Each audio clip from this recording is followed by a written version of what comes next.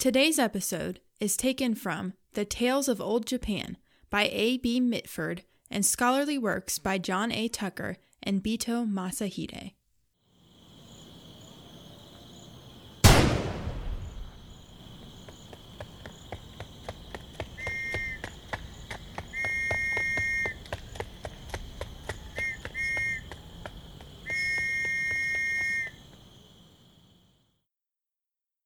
So this week was supposed to go differently.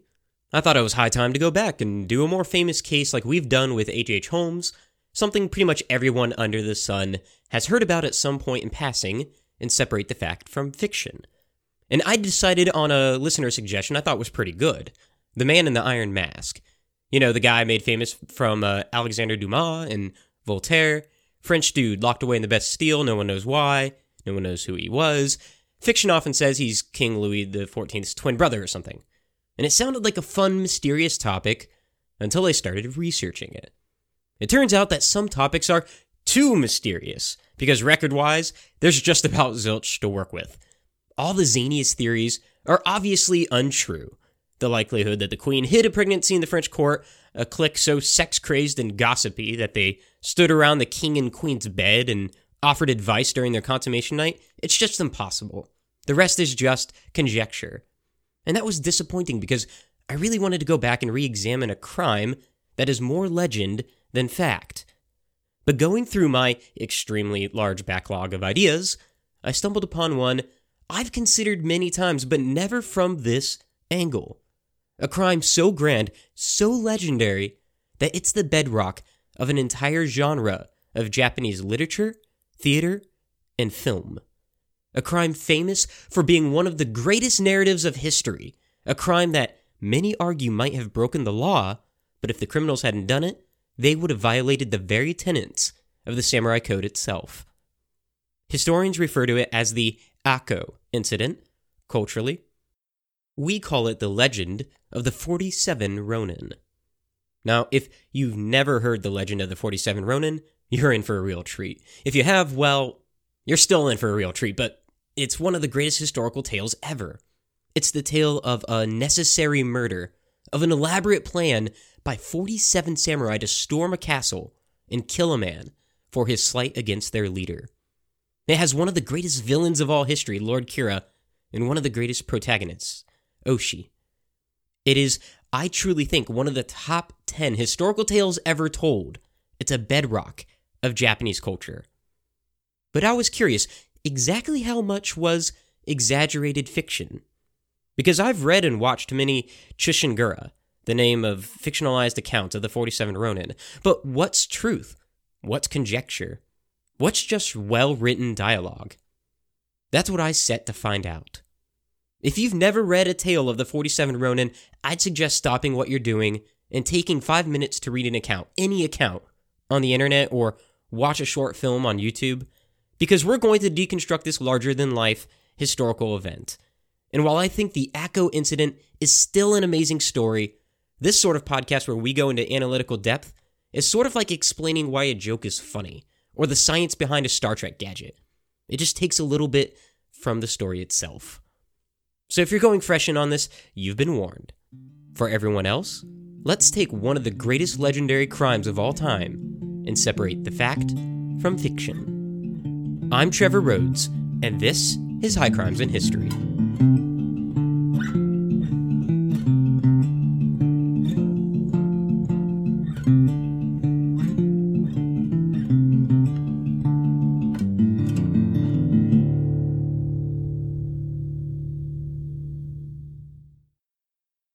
On the 21st of April, 1701, in the Harima province near modern-day Kobe, Japan, the unthinkable happened.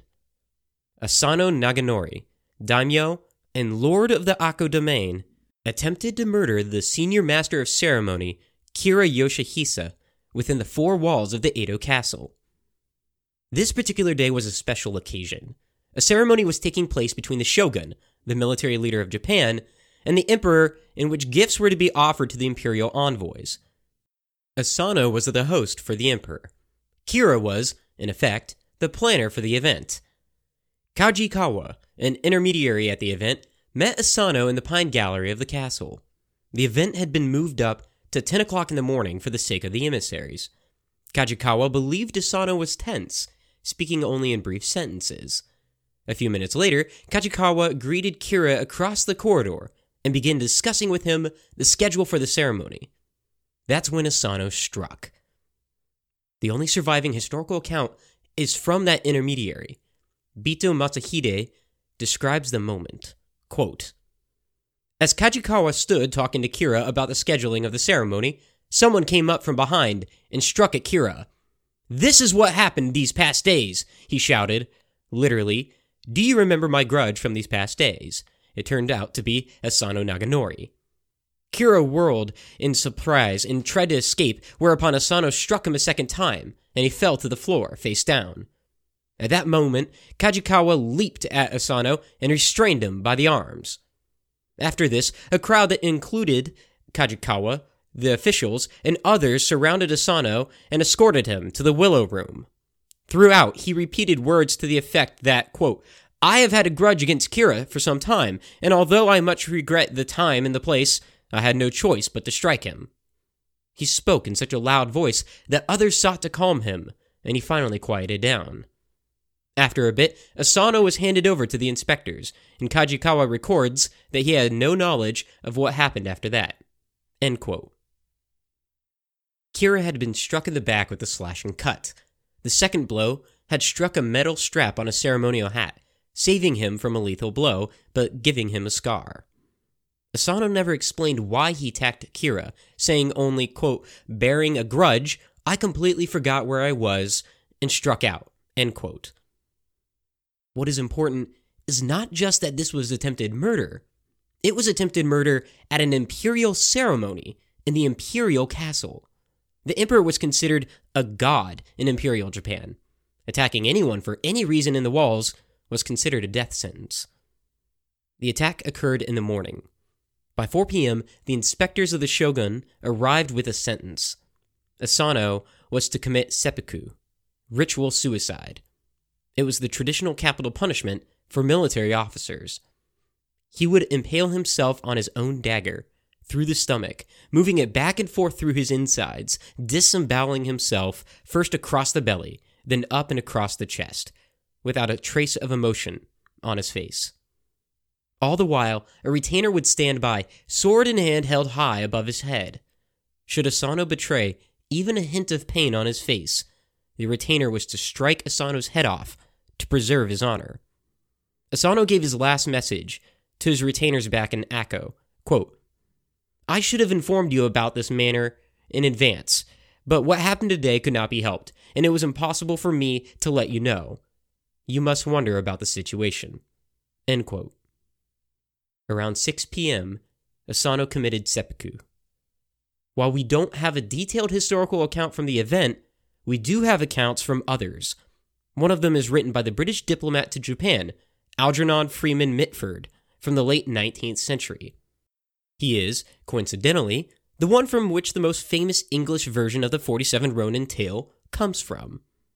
Although he did relate the death of Asano, he was not there to witness it, as he was writing a century and a half later. However, he did witness the death of another samurai in February of 1868. He explains the night and execution that thousands of samurais had undergone for hundreds of years. Quote, "The condemned man was Taki Zenzaburo, an officer of the Prince of Bizen, who gave the order to fire upon the foreign settlement of Hyogo in the month of February 1868.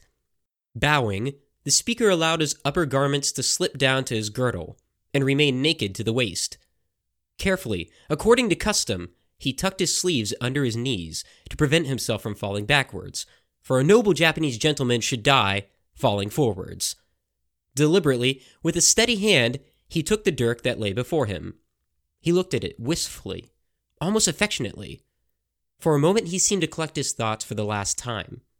And then, stabbing himself deeply below the waist on the left-hand side, he drew the dirk slowly across to the right side, and turning it in the wound, gave a slight cut upwards. During this sickeningly painful operation, he never moved a muscle of his face. When he drew out the dirk, he leaned forward and stretched out his neck. An expression of pain for the first time crossed his face, but he uttered no sound. At that moment, the retainer, who, still crouching by his side, had been keenly watching his every movement, sprang to his feet, poised his sword for a second in the air. There was a flash, a heavy, ugly thud, a crashing fall. With one blow, the head had been severed from the body. A dead silence followed, broken only by the hideous noise of the blood throbbing out of the inert heap before us, which but a moment before had been a brave and chivalrous man. It was horrible. The retainer made a low bow, wiped his sword with a piece of paper which had been ready for the purpose, and retired from the raised floor.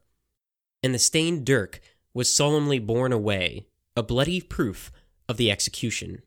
End quote. Asano's death played out almost exactly as Taki's did, except that the retainer missed his mark, striking Asano right below his ear. His second then held up Asano's head to show it to the Grand Inspector and the witnesses. Why would Asano kill himself in such a gruesome, shocking manner? Why did he attack Kira at all? For many, this entire affair is foreign. Mitford describes it as barbaric, which, if you listen to this podcast, is amusing when you consider Europeans' propensity for torturous executions. But once we understand what fueled a samurai, we can understand why Asano was willing to commit seppuku, and possibly why he attempted to murder Kira in the first place. And that fuel was honor. Japanese samurai followed the code of Bushido, the way of the warrior. It's similar to the European knight's code of chivalry, but taken to an extreme. Samurais were expected to be efficient killers, but also to be tempered with compassion, peace, loyalty, and respect. Honor and judge of one's character was possibly the most important virtue in all of Bushido. One's honor extended not just to themselves, but to their family, to the people around them. It also meant that if you were dishonored by someone, whether through word or action, you had to meet that challenge in kind. And although historically it's not clear why Asano attacked Kira, it is clear that this was over honor. The standard explanation for Asano's attempted murder is that he was shamed by Kira. Kira had not given him the correct details on the reception of the Imperial envoys. He believed that they were due to arrive later in the day. They were actually arriving very soon. Asano's planning would only be half done, and it would be a shameful display to the Imperial envoys. Kira's failure to relay this information appropriately, and thus the correct manners of etiquette, is widely believed to be the reason for Asano's outburst. Asano had been dishonored, and he would repay that in kind to Kira. Legend also accepts that Kira had attempted to extract a bribe from Asano, which would have been a dishonorable action on Kira's part. In this version of the tale, Kira is a greedy miser, prideful and arrogant, the opposite of the samurai code. In Mitford's account, he is introduced thusly, quote, Kira was a man greedy of money, and he deemed that the presents which the two daimyos, according to time-honored custom, had brought him in return for his instruction were mean and unworthy. He conceived a great hatred against them, and took no pains in teaching them, but on the contrary, rather sought to make laughingstocks of them. End quote. The incident that tradition cites is what took Asano over the edge is when, after enduring insult after insult, Kira ordered Asano to tie his shoes. And when Asano did so, Kira insulted him, exclaiming, "Why, how clumsy you are! You cannot so much as tie up the ribbon of a sock properly. Anyone can see that you are a boor from the country and know nothing of the manners of Edo." But none of that is actually in the historical record. It's all conjecture from poets and playwrights. Contemporaries of the time believed that he was mad. In fact, the next best account after Kajikawa's is that of Ochiai Yosemon, a chamberlain. By his account, Asano reportedly confessed that he had led, quote, an unfortunate life, one afflicted by illness and suffering. In whatever endeavor, he had been unable to find peace and stability. Therefore, he had not been mindful of the circumstances, and so badly behaved in the castle. End quote. Some historians have speculated that this admission is enough evidence to state that Asano was mentally ill. It's clear that bad blood existed between Asano and Kira, and the most likely culprit is that Asano's pride was wounded by Kira over the preparation for the ceremony. It's also evident that it was premeditated, although by how much is unclear. Edo law dictated that no one attack each other in the castle, so no one would expect a person to attack them in the castle itself. Asano would get the upper hand if he did so. He attacked Kira from behind without challenge. He must have thought it through ahead of time, so the whole shoe-tying incident from fictional accounts is unlikely. But whether he did or not, he failed his mission. Asano tried to kill Kira, and by breaking the law of Edo in the samurai code, he had to kill himself. Open and shut case, right? But if that was the end of the story, it would have never passed into legend. Heck, just 7 years after the Akko incident, in 1709, another daimyo who was hosting the imperial envoy for a ceremony killed a different master of ceremony at a temple. Talk about deja vu. And that incident isn't even a blip on the cultural radar of Japan. At the time, the public did not even care that there was an outburst. It's barely in the public record, and what there is mostly jeers and jests at Asano's failure. So what happened? It all comes back to the matter of honor. Kira was declared innocent of any wrongdoing, and on its face, it makes sense. When the military police questioned eyewitnesses, they asked whether Kira had made to draw his own sword in defense. Fighting within the walls of Edo was forbidden, so he too would be breaking the law if he did so. Kira had not. The police reasoned that Asano had broken the law and therefore had to be punished. Kira had resisted doing so, so he was let off scot-free. But was this unfair? That's the question that revolves around all of the events that spill from this single moment. Because if it's fair, then the point is mute. Kira's innocent. But many of Asano's men argued that the police had made their decision with prejudice. One of the laws of Bushido is Kenka Rishibai. If an encounter turns into a violent fight, both sides are equal to blame. Now, the police didn't view this as a fight, more like a one-sided attempted murder. Most historians agree with that too. But complicating things is the fact that no true warrior would ever flee. Every samurai must stand his ground for honor, and Kira didn't do that. There's historical precedence for this too. In previous incidents of assault within Edo's walls, both parties were punished.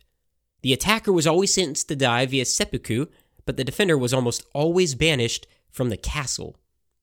This was especially true for people who fled without response to an attack, which seems sort of counterintuitive by Western standards. If fleeing is punishment with banishment, yet violent response is punished with seppuku, why respond against an attacker if the penalty is death? Simply put, in Japanese society, the physical penalty was nothing compared to the cultural penalty of an affront to your honor. Remember, this is a society in which samurai committed seppuku to prove a point. There's this really famous incident that Mitford describes in his book about seppuku, where at one point, a retainer literally goes and kills himself and commits seppuku just to prove that he would do it for another master.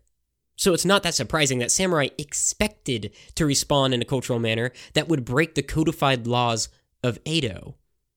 And to make matters even more complicated, there's also the fact that Asano's death carried serious political and economic weight that would impact all of his former domain. His land was worth 53,000 koku. A koku would be the equivalency of enough rice to feed a man for a year. 53,000 koku would be like $3.5 million today. In most fictional accounts, guess who inherited that land? If you guessed Kira, you would be right. Although there's no actual evidence for this, most likely it would be divided up into imperial land. In the immediate aftermath, the former samurais of Asano debated what to do.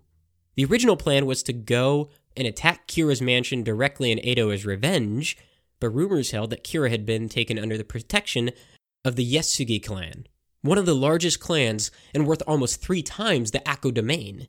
They concluded that it would be, in their words, a dog's death. Almost everyone favored either holding the Akko castle or following Master Asano into death by committing suicide.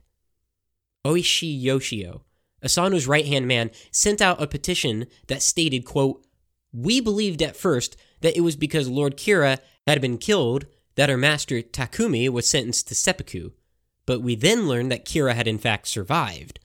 The samurai in our retainer band are all unsophisticated types, whose thoughts are only for their master, and who have no grasp of the finer points of law, and who therefore regret that they are unable to hand over the castle, so long as their opponent remains alive and well.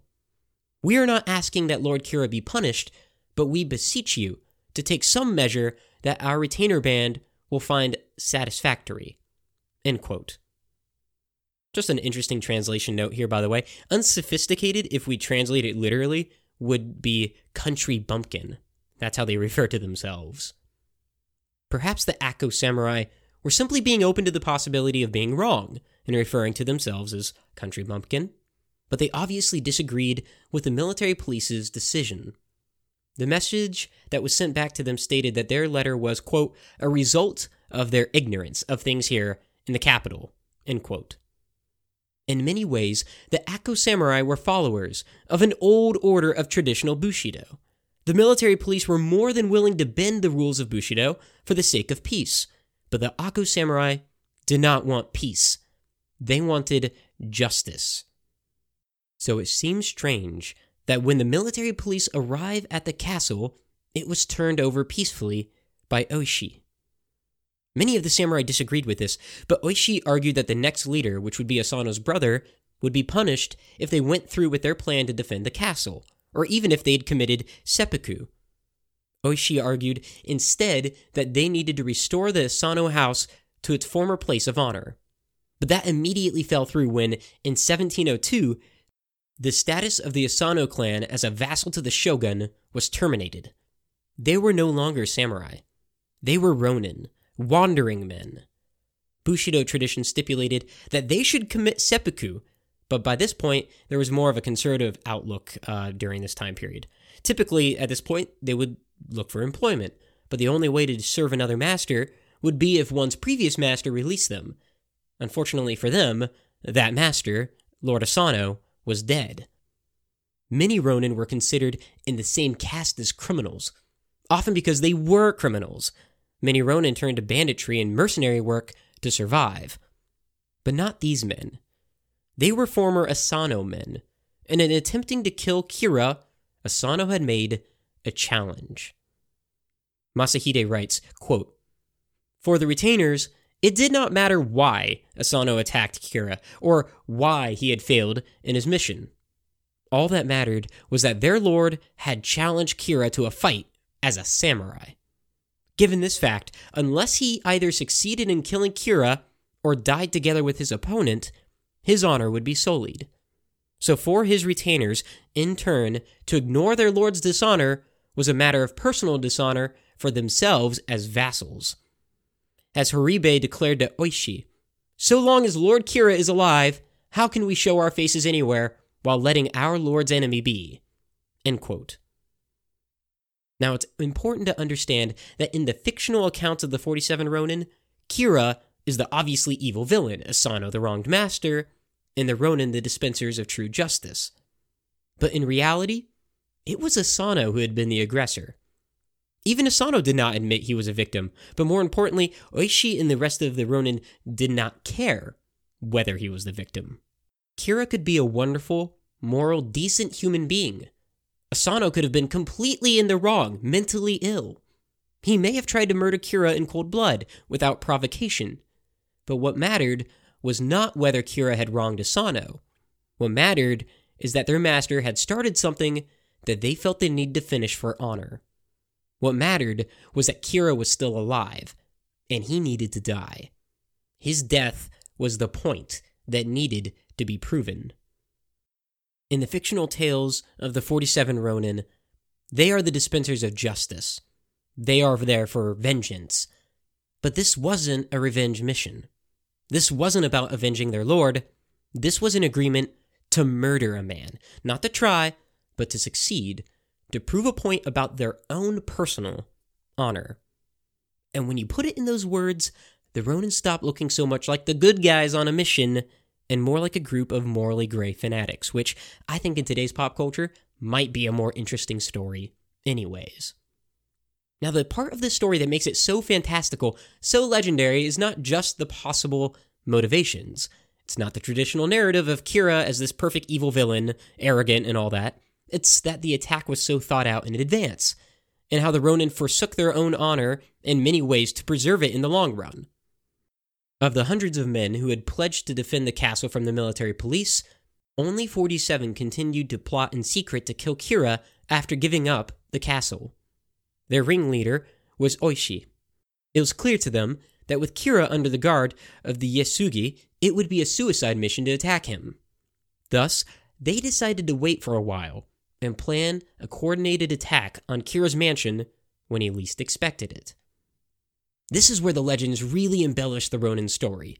The majority of the legendary narratives center around the setup for the attack on Kira's mansion, as the samurai plan these elaborate methods of getting Kira to let his guard down.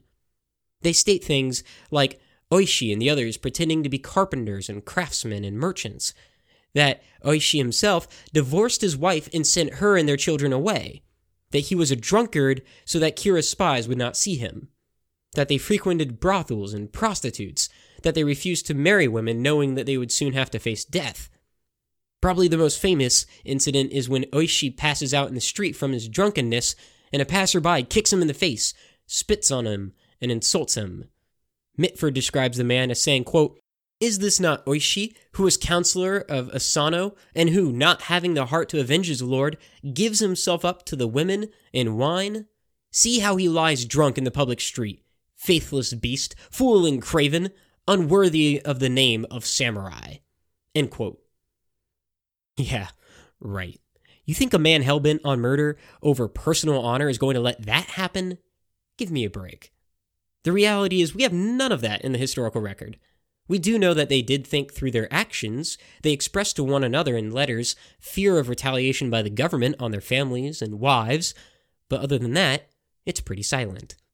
In fact, the records only pick up a year later, in January of 1703, when they finally assault Kira's mansion. The whole period between their surrender of the castle and the assault itself is a blank in history. We can offer some conjectures here. They probably did take up different professions, because as Ronin, they couldn't pick up their service with other masters. They probably were carpenters and merchants and the like. It's probably doubtful also that they engaged in any dishonorable behavior. This whole ordeal was over personal honor, so they wouldn't be giving that up for the sake of some future honor and a possibility of Kira's death.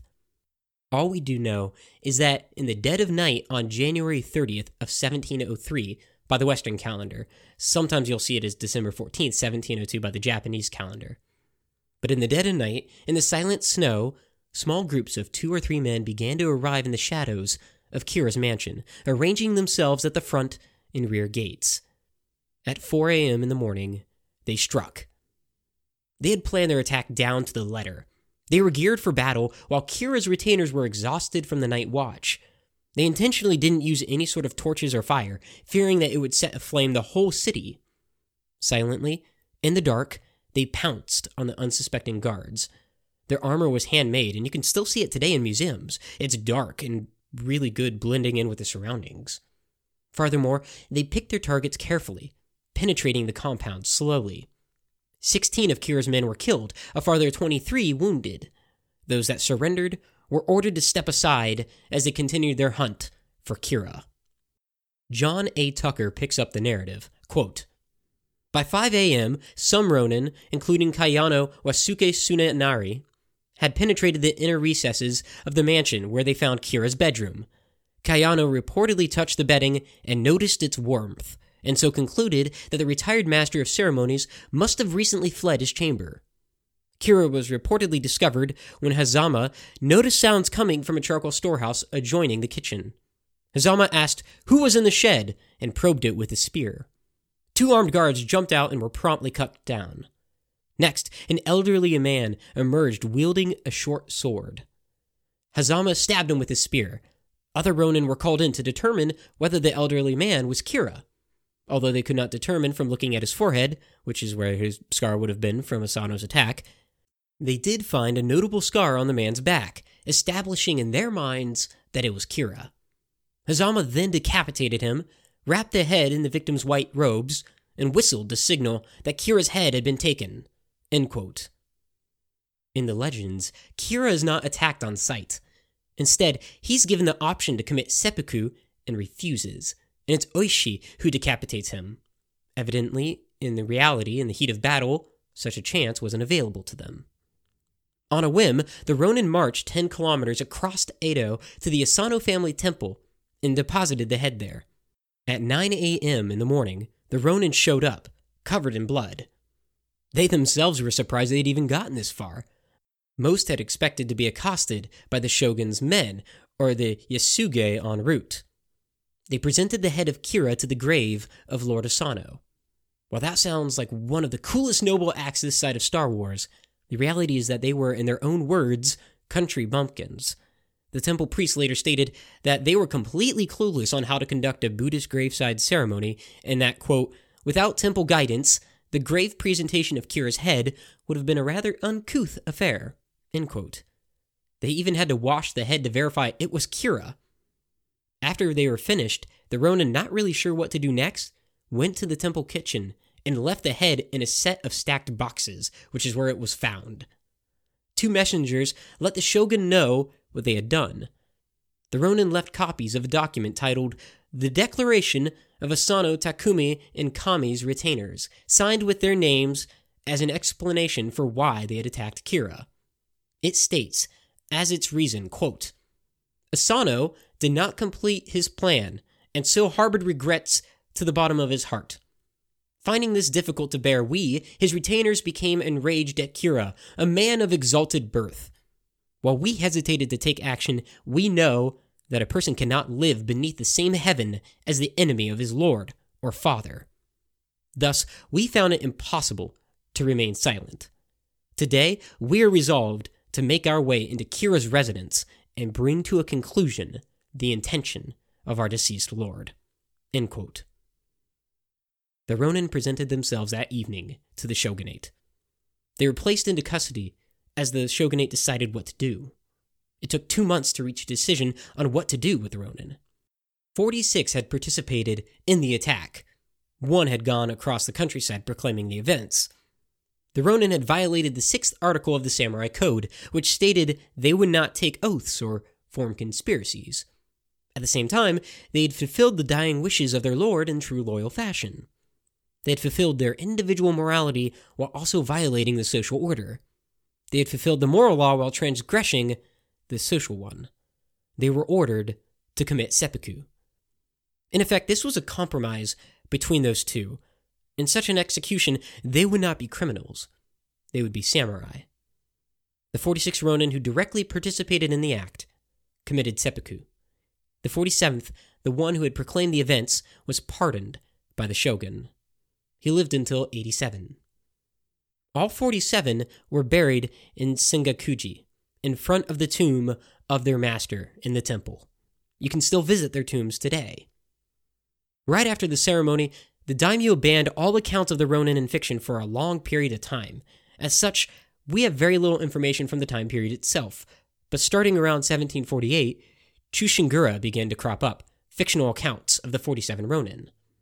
Now, 300 years later, it is found in kabuki theater and puppet plays, in novels, manga, anime, film, television.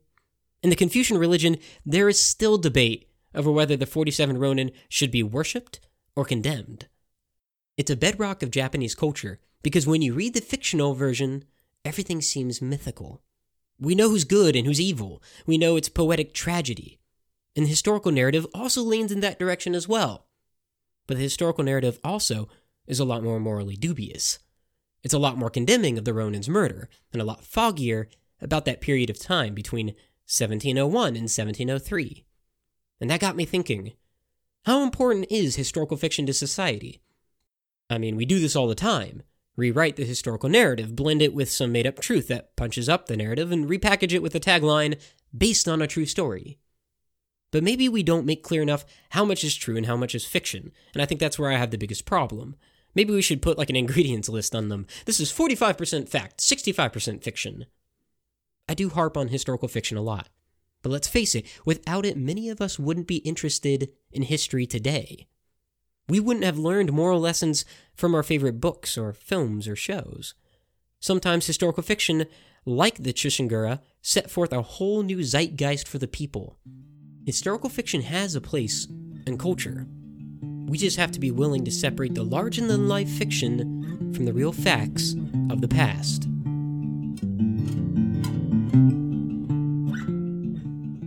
Hey, if you've made it this far, thank you for listening to the end. I thought before I'd leave, I needed to make some comments about the current events in the past week. I'm sure you've seen all over the news about El Paso and Dayton. But what you might not know is that Katie and I actually live in Ohio. So the Dayton shooting has come up a lot in talks around the workplace and with each other. And while typically I don't comment on those sort of events, I was affected when on Friday I went down to Dayton for some work on John Dillinger. And while I was at Wright State University, I saw this big rock about the size of a car. And if you want, you can go onto our social media pages on Instagram or Facebook or Twitter and see what I'm talking about. But it was graffitied, and the graffiti said, "Gun laws now, #Dayton Strong." And what really affected me was next to those was 9 marks. 9 marks for the 9 victims who died at Dayton. And I think at that moment, one thing I thought was, this wasn't necessary. This didn't have to happen. Those 9 marks represent lives that died in less than 30 seconds from the first gunshot. And police were on the scene right then and there. And if you follow this podcast, you know that I'm a conscientious objector. It means that I'm not a big fan of firearms, and I'm not normally one to comment on them publicly. But seeing those 9 marks, it struck me how those could have been prevented. And I'm not saying that universal background checks or a ban on assault weapons could have solved everything. There might still be some marks up there. But the fact that 9 people were able to die in less than 30 seconds, something's wrong about that. And if we can't get behind at least some sort of gun control measures, well then we should be cynical, because it's going to happen again. I've grown up all my life in a world where mass shootings occur daily. And as a teacher, I had to spend a few hours every year talking about and simulating what it would be like if there was a mass shooting. And if you've never had to explain to a 9-year-old what to do if they've been shot, or if their friend's been shot, or their brother and sister has been shot, that's not a world I want to live in. And I don't think that has to be a reality. Gun control might not solve the problems of mass shooting. I think that that is a cultural problem, but it sure can get us a step farther in the right direction. So please, if you're somebody who's affected by this, call your congressman, call your senators, your state representatives, your governor, because something's going to have to change. Otherwise, we're going to be seeing this same narrative a week from now, and a week after that, and the week after that. And that's not a world I think we have to live in. High Crimes in History is produced, written, and edited by Trevor and Katie Rhodes. Music by Nick Wright. If you enjoy the show, please rate and review us on iTunes or wherever you get your podcasts. If you have recommendations for show topics or comments about the show, you can follow us on Twitter, Instagram, and Facebook, or find us at our website at highcrimesinhistory.com.